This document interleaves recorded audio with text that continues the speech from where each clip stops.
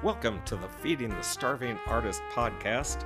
My name is Rick Goodstein, and with me is Ron McCurdy once again from the University of Southern California. Go Trojans, fight on. and I'm coming to you from Clemson, South Carolina. Go Tigers. And with us is a special guest artist today, Bill Brzeski. Bill is a production designer based in LA. He's done such works as Saved by the Bell, great TV series that my kids loved, The Hangover Part 2, Aquaman, Fate of the Furious, etc., etc. So, Bill, thanks for being here with us, and we're excited to continue our conversation. Okay, well, thank you for having me. Absolutely. During the commercial break, you were talking about some things that we wanted to sort of revisit for just a second. So if you would continue your train of thought that we were talking during the break, that would be fantastic, Bill. Well, what we were talking about is that I think a lot of kids in the arts think there's a certain kind of art kid they have to be, but you can be. I think that what you really need to realize is that just you need to be good at your art, actually, whatever that it might be. But your personality does not have to fit into some like artistic box. And I was referencing that old movie Fame, which is old now, but was new when I was younger. And it chronicled these kids going through a school in New York City, the School for the Arts, where they would take kids in, and they all had they had various skills from opera, dance, playing music, musical instruments, from classical to jazz, whatever it was. But the kids all thought to fit in personally, they had to become like this kind of kid, this artistic kind of, as my kids would say, thespians or this or that. And they didn't have to do that. They didn't have but I kind of thought really early on that I could just be who I wanted to be. If I wanted to be the kid that liked football, but I was in the theater department, that's just the way it was going to be. I wasn't going to give up on the things that the way I was, the way I thought my personality was developing and stuff like that.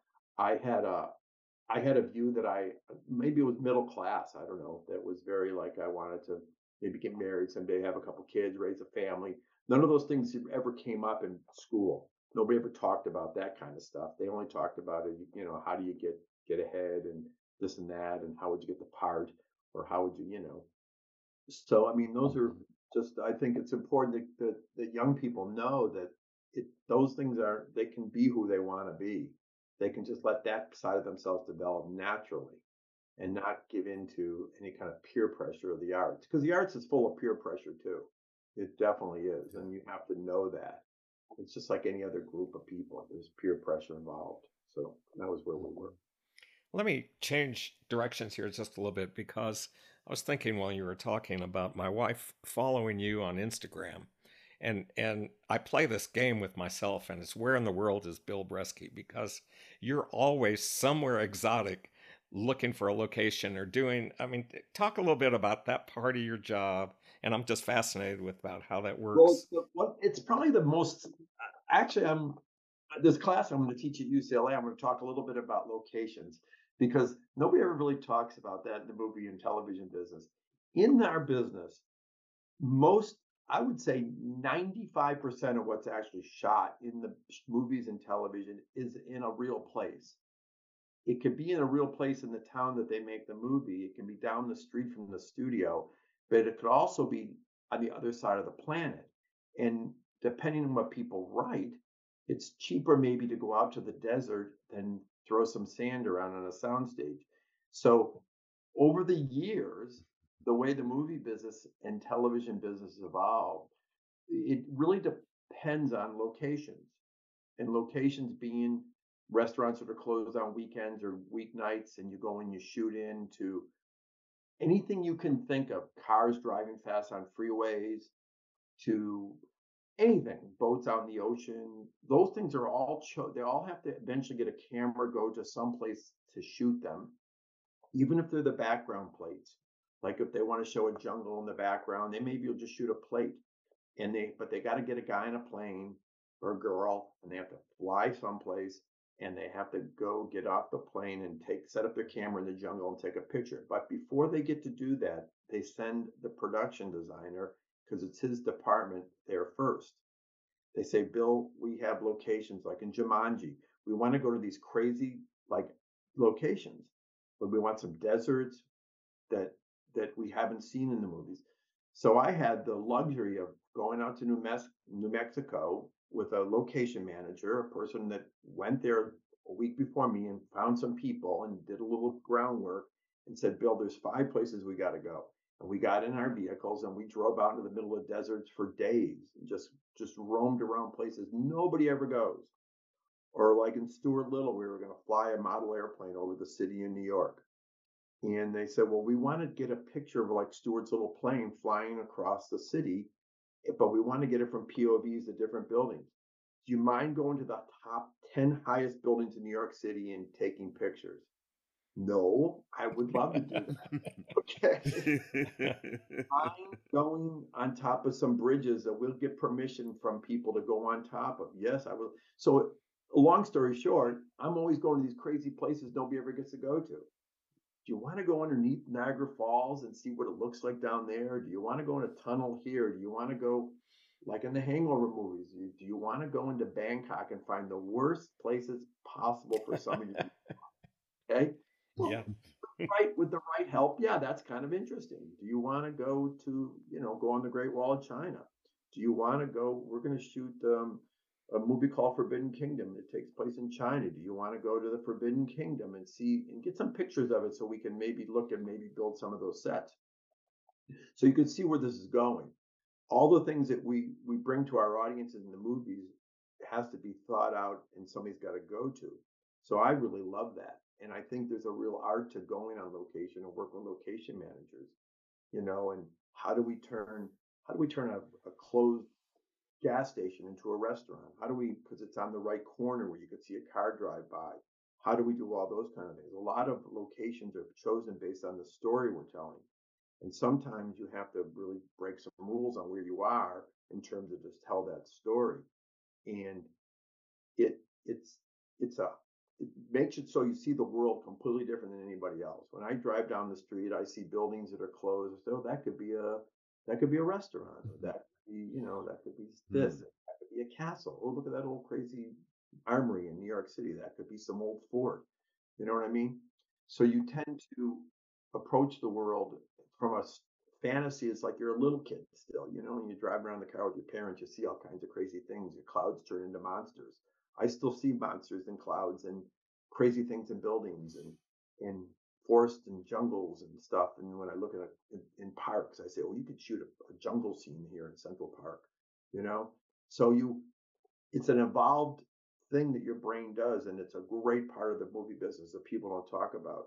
Like if you're going to go do, White Lotus, they tend to do those White Lotuses and all these luxury resorts. Well, somebody's got to go to the resorts and check it out and spend some time. And then, like when we were doing the Hangover 2, we needed a resort, and we went to about 15 of the top world resorts in Phuket, down all the way through Thailand into Malaysia, all the way through Asia on a private plane. We had our jet and we just flew to these different resorts and did that for about 6 weeks. I mean, that's kind of fun. Sounds like tough work. It sounds like tough. It is. I'll tell you where it does become tough work, because it's still a job. Yeah. And you've done it and you come back to the studio, you better come back with a big box of pictures, and you better have it organized, and you better be intelligent about why you would do it. And you know what I mean? Mm-hmm. So it's not just going, it's not just it's like anything else. People think, oh yeah, it's just a party. You just go to some place and you take it. It's not. No, you have to find out all the rules. Why does it work? Where does the company sleep? Where do you park the trucks? A lot of stuff as it goes into a location, simple things like that most people don't think about. How do you get there? What's the weather like? How much light is there to shoot? What time of year? Why should we be there? Why should we? You know what I mean? There's a lot that goes into all that kind of work, which is fun. Let me ask a different question involving how technology has changed the arts in the past 20 years or so. In your world, what changes has technology brought to your world? Well, it's brought a lot, okay, obviously, but I would say the biggest thing is it's done, and the thing that, is people get older, they always say, "Oh, I wouldn't do it that way," or "Back in our day, we used to do it like this." I mean, but there's a certain skill levels that have changed. They've drifted from different kind of skills because you don't need to be able to draw as well, but you got machines that draw really well. This is the whole problem with AI too. You can describe something to a computer and it can draw a picture better than you could ever imagine. I mean, if you could hum a song to somebody and they could come up with a symphony, it wouldn't be so necessarily good either, because all the work that goes into knowing to orchestrate a symphony, what's in a whole symphony, and you know what I mean, is there's a skill level knowing every instrument in the orchestra, and not only like knowing them, but knowing them intimately. And if you didn't have to do that, would you say that you've eroded the quality of that work? Well, it's the same thing in our business. There's so much technology now, so many ways to create reality that we used to do. Like look at the Wizard of Oz, okay, something like that. What people when they saw that, they thought that was amazing, that was real. But now we look at it as a great little piece of theater, and we love it because it still tells a good story. Okay, storytelling is still the trick to the whole thing, but the part that I'm hired to do has gotten the background has gotten so much more complicated. Creating reality, we can do it in so many ways. Virtual reality and all these things have to be taught and learned. How to work in volumes, how to work in eye lines, and all kinds of crazy things. When we do those underwater movies, like couldn't touch water. In both Aquaman, nobody ever went in the water. You know what I mean? But half the movies are shot underwater. So when you see them, how do they do that? How do you know? So Bill, it's good and it's bad. I kind of mourn the loss with some of the older techniques and the older ways of doing things like hand drafting and things like that. And now we have 3D printers that can print something beautifully and make models that are just amazing and stuff like that. Like today, after later today, I'm going to teach a class. Is so different than the way it used to be done. It's all done digitally now. They have machines that can print the models, and it's almost like magic. It can actually print the whole set can come out of a machine. And a little bit of work, you clean it up, and boom, you got this beautiful model. So I mean, you have a lot to keep up with. I wouldn't worry about it if I was a kid because the schools do a fine job of showing you where you got to go. It's not like you got to learn all these skills coming out the door, but you know what I mean? You have to, like any profession, you really have to stay on top of it. So, well, Bill, I gotta tell you something. You just ruined it for my kids by saying that no one got wet during the making of Aquaman. So, when you read Aquaman's such a silly, he's got such a silly premise to live underwater, first of all. But, it's fun. You know how it is. Kids think they see these movies, they think there's where people fly and all that. So obviously, that's part of the fun of trying to do is teach, show. But you do need to know, like, you don't have to know the methodology of a lot of stuff now. So yeah, yeah. it's harder and harder to teach anything, I suppose. Everything has gotten so complicated. I mean, I imagine music is the same way. I mean, Yeah, in it's fact, that's a great segue to my next question. Uh, as I was reading the article that Rick shared with me about you, 2020 was a very difficult time for a lot of my freelance musician friends, and I would imagine anyone in the arts because everything came to a screeching halt with the pandemic. And I spoke with a lot of yeah. my friends who were freelance musicians. I asked them, well, what was your takeaway from this moment from this hiatus when no one was working? All the concert venues were shut down for a better part of 2 years. So my question to you, during that hiatus, what were your major takeaways in terms of Well, how did you the maintain your bad thing, artistic? you're going to laugh at me because I actually worked all the way through it because what we're talking on right now didn't exist. Okay. So the Zoom world was created to facilitate schools, and it was always there. Nobody used it because Mm-hmm. you put together. And one of the beauties of the arts is that we worked in a collaborative environment, which we call the art department or sets or costumes, or people all work together, had to be separated. And the creative side of things still went forward. And I did a lot of work just in my room here. I never got out of the room, and it became this really weird world of Zoom and talking to people and showing work on screens, sharing computers, and it propelled. Unfortunately, in a strange story, it propelled this what Rick was talking about earlier, technology to a point where everything became this digital world. We could communicate. Kids go to school digitally. You communicated. There was no person. I don't know what there's something about people in a room together that creates a different environment. I know the, my daughters both are.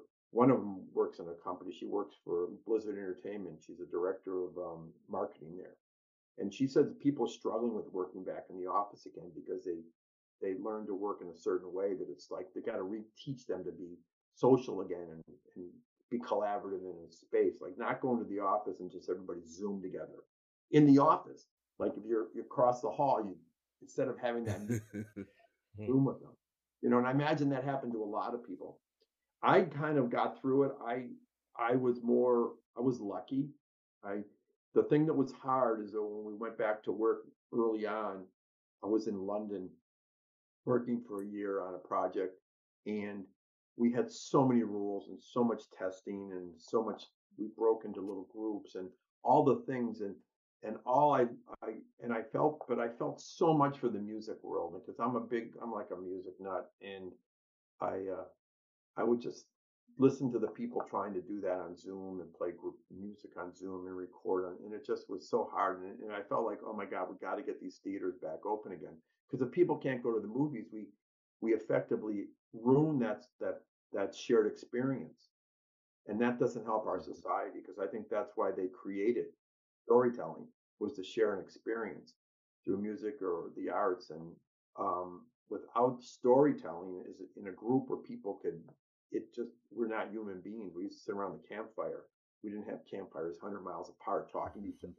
We, you know what I mean? So I Yeah. think that was really probably the damage of the pandemic more than anything. It just pushed us more into this insular society of people in their own little environments. And I hope we're getting out of that. I really do. Because that's what the movies are all about. It's like, really, that's the only reason to go to the movies. I mean, we can watch it at home, but if we don't even go out of the house to have that water cooler moment, about, well, we saw Seinfeld last night, or when we were younger, people would talk about shows or whatever. You don't have that. If you can't go to the movie, and, think how much fun it is when you go to a good movie and everybody's in the audience crying or screaming at the same time. It's like a completely different experience. That's why theater is brilliant. I mean, that is why theater it never went away. It never will, because people love to be in that theater and hear somebody live, knowing that that's a moment that we're sharing together. I want to follow up on your comments about AI and how it relates to where we are now, and then kind of a sidebar on that is what the strike means for you. And I know there's kind of talk about it's partially concerned about how AI is going to affect writing and so forth. I don't know if you have any comments you want to, or thoughts on that. This is the deal. AI is going to get really good. Okay, is going to be up for us as humans to either accept it as another person out there or a part of us, and we have to live with it, or we're just going to have to destroy it, because it can't be a little bit of AI. You know what I mean? There can't be a little bit of it. Well, the cat's out of the bag, right? I mean, you can't put it back in. There's certain things we can put back in. We don't put electricity back in the bag, or we don't put anything, or cars back in the bag, or airplanes back in the bag. We can't have just airplanes. We have, you know what I mean? I don't really know. These are huge questions, but I do know it can be very powerful. I can show you AI drawings that are mind blowing, that doesn't take human beings to do. It takes a human being maybe to describe it right at this point. But a person with very little artistic ability can describe something. Give me a painting of a beautiful cloudy sky or something, and then tweak it and keep, and then it comes out this gorgeous thing. Write me a symphony that's based on, Mahler and Beethoven. I want some weird mix between the two of them. Boom. And somebody will go, oh, and then all of a sudden you get this incredible thing that'll come out of a machine with all the parts and everything printed on a piece of paper, and you just got to play it. Or not even play it, it'll play it for you. It'll synthesize the musical instruments, because computers can so well do that. So I'm of the opinion that this is going to get much worse because the software will get much better because if we learn anything about computers, that we don't let them get worse. We only make them get better, and they do get better. Think about what your phone does compared to any an Addy machine when we were kids, and think about 50 to 100 or 200 years from now. It's a big issue for society. The strike right now, people are only coming to grips with they're seeing how it erodes people's jobs. It will. I mean, we're naive to think it won't, even though you might say, oh, that's not going to take the cost. It might not take the guy who sews the costumes job, but it might take the costume designer's job or the costume concept artist's job. It might not take the clarinet guy's job because he's going to still play the clarinet. We want to see him, but the paper he's reading might be written by the machine or by a machine and another person, and that the people who orchestrate stuff will be out of jobs.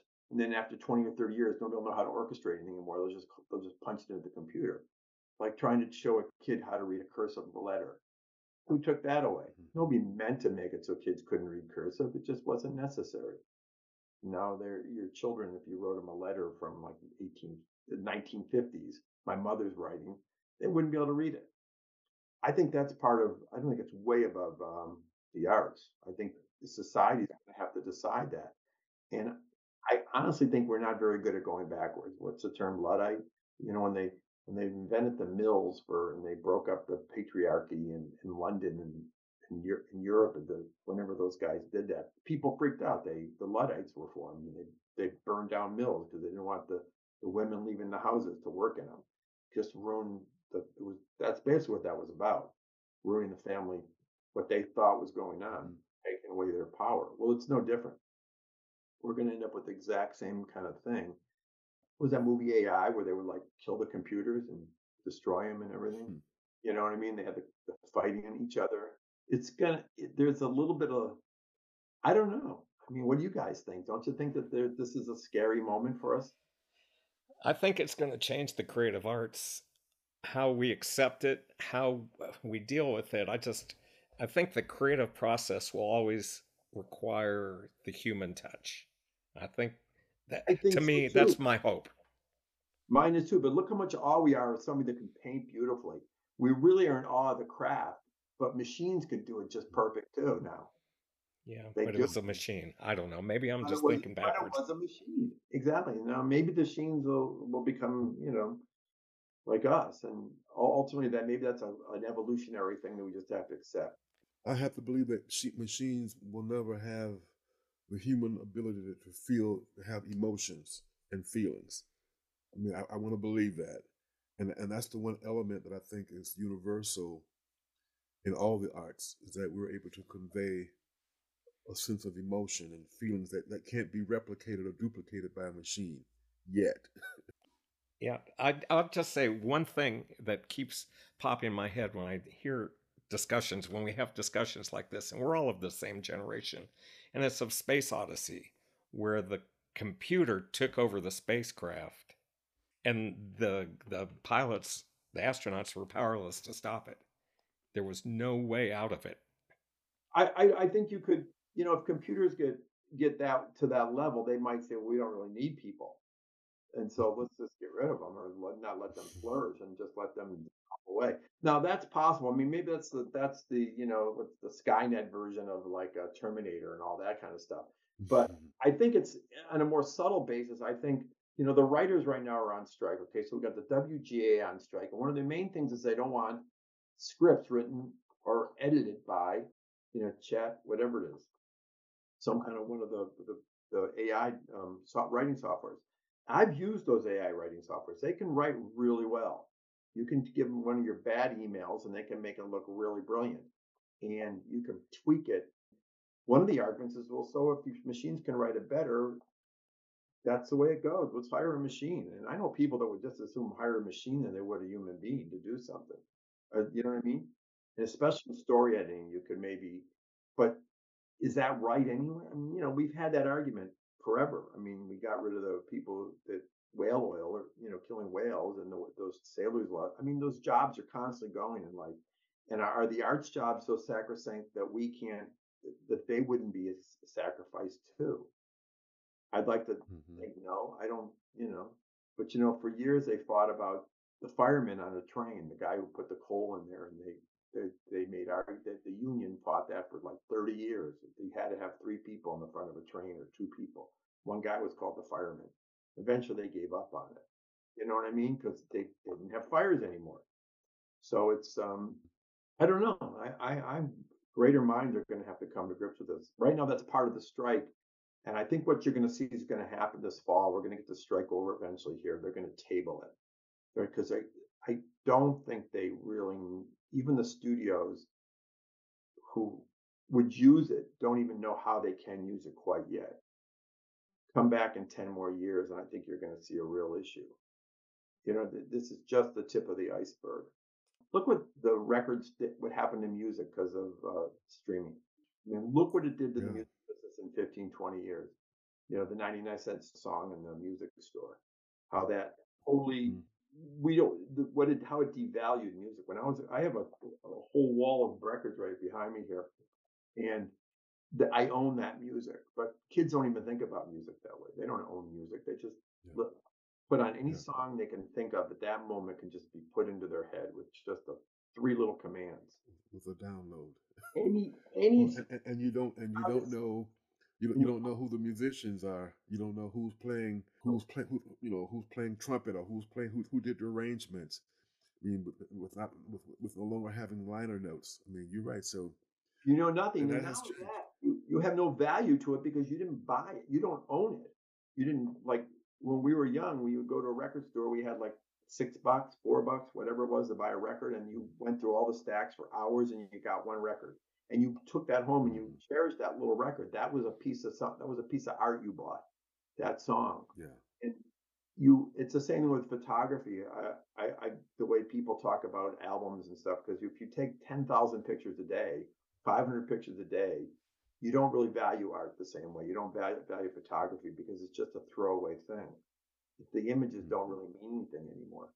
And you can do the same thing with that with all art. You can create it Yeah. without it having any value. Like what you're saying, it doesn't, we won't protect it the same way. I mean, the Yeah. music Yeah. business is a classic business of what happened by that. So, Ron, did you have a question? I cut you off earlier. I didn't know if you had another question. I kind of want to bring it back to a little more of a humanistic position right now with you, Bill, and that being, we always like to ask students who are trying to understand who they are and to crystallize their core values as a person, as an artist. And one of the questions that I always ask the students: what is your why? Like, why are you doing this? I mean, why are you involved in the arts? I mean, is this just a fun thing for you, just a passing fancy, or are you committed to being an artist? So I would ask you, as we kind of close things down this session, to maybe talk about your why. Like, why did you get involved in this particular business? Like, what You know, inspires you? I have think about that. In my family unit as growing up, I had an older brother that was really good in sports. Okay. And he was so good at him that I knew right away I should just not try to compete with him. And then when I did, as a little boy growing up, that was like the first thing, your entree, with your dad, baseball, all that stuff. I This is going to sound crazy, but my father loved Pete Fountain. He loved Mm. clarinet music. He loved Al Hurt. He loved all that stuff, the Dixieland, and he used to play Artie Shaw all the time. I can remember Begin to Begin, Artie Shaw, that version of Hmm. when I was a little Hmm. boy, and I remember my dad used to play, and he said, "Now listen to this." And I wanted to play the clarinet when I was just a little kid. I mean, little kid, because I thought it would please my father because I saw. Now, this sounds crazy. My brother doing the same thing through sports with my dad, and I said, "Well, where's my role going to be in that?" And everything. I think we all start as little creatures is about attention. How do we get our parents to pay attention to us? And I think that was my entree into music. This is in the 50s, by the way. This is a long time ago. And so I took the clarinet up when I remember getting it when I was like in third grade, and I got pretty good at it, but I let that pass. That transitioned into me was this always made me feel good. I always found a place where I could express myself and I felt good about it. As I realized I didn't have the chops to really get really good in the music thing, because you got to transcend the average kid level to another level, and it's a whole nother skill set. Also, my dad was a real good carpenter. He's an engineer. Again, maybe there's all this pleasing your father stuff. And I have all the children in our family, I got really good at the tool thing. And so I always felt like, how would I, going back to Miami, when I fell into the theater department, I realized the thing that I enjoyed the most, I could put together with going to college. And that was working with tools. Now, when you think about that, you never think, oh, I'm going to go to college, I'm going to learn how to use a hammer. But I could take the hammer and they were going to teach me something that was at a higher level to do with that hammer. And I fell into the scenery kids in the theater department as a freshman in college, quite happenstance by wandering into the shop and being able to build scenery, and the other kids couldn't, and they might knew the theater stuff, but I was going to learn that, and it was the first time in my life that I put two and two together, and it gave me great joy. Now to this day, I am thrilled that I can do this. And I still get the same, I don't know how to explain this. I still get the same joy from my work. People ask me all the time at 70 years old, when are you going to retire? And I go, I'm going to retire when people stop calling me. Stop asking me those questions. We don't retire. Nobody I know when they think of arts, that if somebody didn't call them at 100 years old, hey, you want to come down and play tonight? And you go, okay, find my trumpet, I'll get down there. You know what I mean? You don't say, oh no, I'm retired now. I don't play the piano anymore. I stopped doing it because I'm retired. Because you didn't learn that to make money. People retire from jobs that they made money at. We don't retire in our business. It's just the phone doesn't ring anymore. And then we just kind of drift off. And that's the way it goes, you know, the window closes. And I'm okay with that. You know, I can teach a little, whatever, but I'm never going to retire because I love it. I unabashedly still love it. And I love the fact that it makes me feel good. And I think that's the best way. And it's almost like a drug. And I think you have to find that way to that drug as a child. If was it pleasing your parents? Was it pleasing you? Was there a teacher you pleased? And the final thing I would say is I think most human beings want to express themselves. They really are desperate for that. They don't realize that. They want to know that the more it's just not them in the world, that they can make a point, and many people can see it through some form of expression. You can be a preacher, you can be a teacher, which is a great way to express yourself through your own personal beliefs. You can teach children. Well, it's the same way with being a production designer. I can express myself. I can do something that millions of people see and they don't even know it. Like the way you put that little jazz record up there behind you, or this or that. I'm really aware of all the what's when I people curate their spaces and how they do it, because that's what I do for a living. So I kind of find a lot of joy in that, and having that to be able to read a script until tell my part of the story. It's storytelling. When you see Stuart Little in New York City, that was my idea, the way he lived. People don't, that wasn't the director's, it was my idea. Or, you know, Matilda, her house she lived in. I figured that one out. There was no book that told me how Matilda lived, you know, or one of those kind of movies. You know, As Good as It Gets is where the artist worked, or, you know, Jack's apartment. It was really hard to figure out how to do an OCD apartment. And so that was my expression. You know what I mean? Her backyard was fabulous. We've tried to recreate that in our backyard. Like a drug. I don't know. Once you know, I mean, guys, you're artist. You know what I'm saying. There's a certain joy you get that takes you back to your childhood. That it's the same kind of thing. It doesn't get better. It doesn't get worse. It's just once you discover this, you know, I think you talk to any artist. You probably talk to lots of great artists in your podcast here, that they will give you a similar answer. That it's very hard. Nobody does something they don't enjoy to do over and over again. Really? If every time you went on stage it was just total pain, you'd stop doing it eventually. You'd say, I can't deal with this tension or this pressure. And we hear stories of artists that just can't do it because it wasn't fun. You know, they brought up the worst in their childhood, not the best. So I mean, it was that was my entree into the arts, was maybe just trying to please my parents or my father or something. Well, Bill, I want to thank you so much for your wisdom and your time this afternoon. And you've given us some great material for feeding the starving artist. Well, I hope I help those kids. Look, it's not so hard, guys out there. I mean, you just have to love what you do and just be a good human being, and it'll work. I mean, really, it's simple, simpler than you think. So I think one of the things that Rick and I enjoy about doing this, there's an old saying, when you give unconditionally, you get it back tenfold. And I can tell you, this podcast that we did today, I have learned so much from you, and so appreciate you sharing your thoughts with us, and your ideas and your wisdom, and it is wisdom. I mean, I think we're all about the same age. I think Rick, you just turned 70. I did. Bill, you're already 70, and I'll be 70 in December. So we're all kids of 1953. Yes. Yeah, same here. Let's hear it for the that new was a 50. good year. But thank you so much, Bill. This has been incredible. Thank you so much for your time. We my really pleasure, appreciate guys. it. Yeah, I'm all the success. I'm sure it's gonna do good. I'll come Thank you. back in the second season. Thank you very much, and best to Kim, and give her a big hug from me and Sissy. I will. So thank you. Yeah, the family. I watch your family too. That looked like you guys had a good 70th birthday party. We had a blast. It was a big time was had by all. One of your daughters is painting really well. She wants to be a plein air painter. She goes out in the woods and she paints. I think that's so cool. I know. She gave up her medical career to be a painter. How about that? I don't know. I'm sure that had a controversy somewhere. Well, she loves it, so who am I to say? Yeah, no. Well, at least her father's in the yard, so I mean, it was a little easier. Yeah. All right. Hey, Bill, thanks again, and we'll talk soon. Okay, I'll talk later. Okay, All right. bye-bye. Take care. Bye-bye. Bye-bye. This has been another presentation of Feeding the Starving Artist with Dr. Rick Goodstein, Dr. Ron McCurdy. We'll see you next time.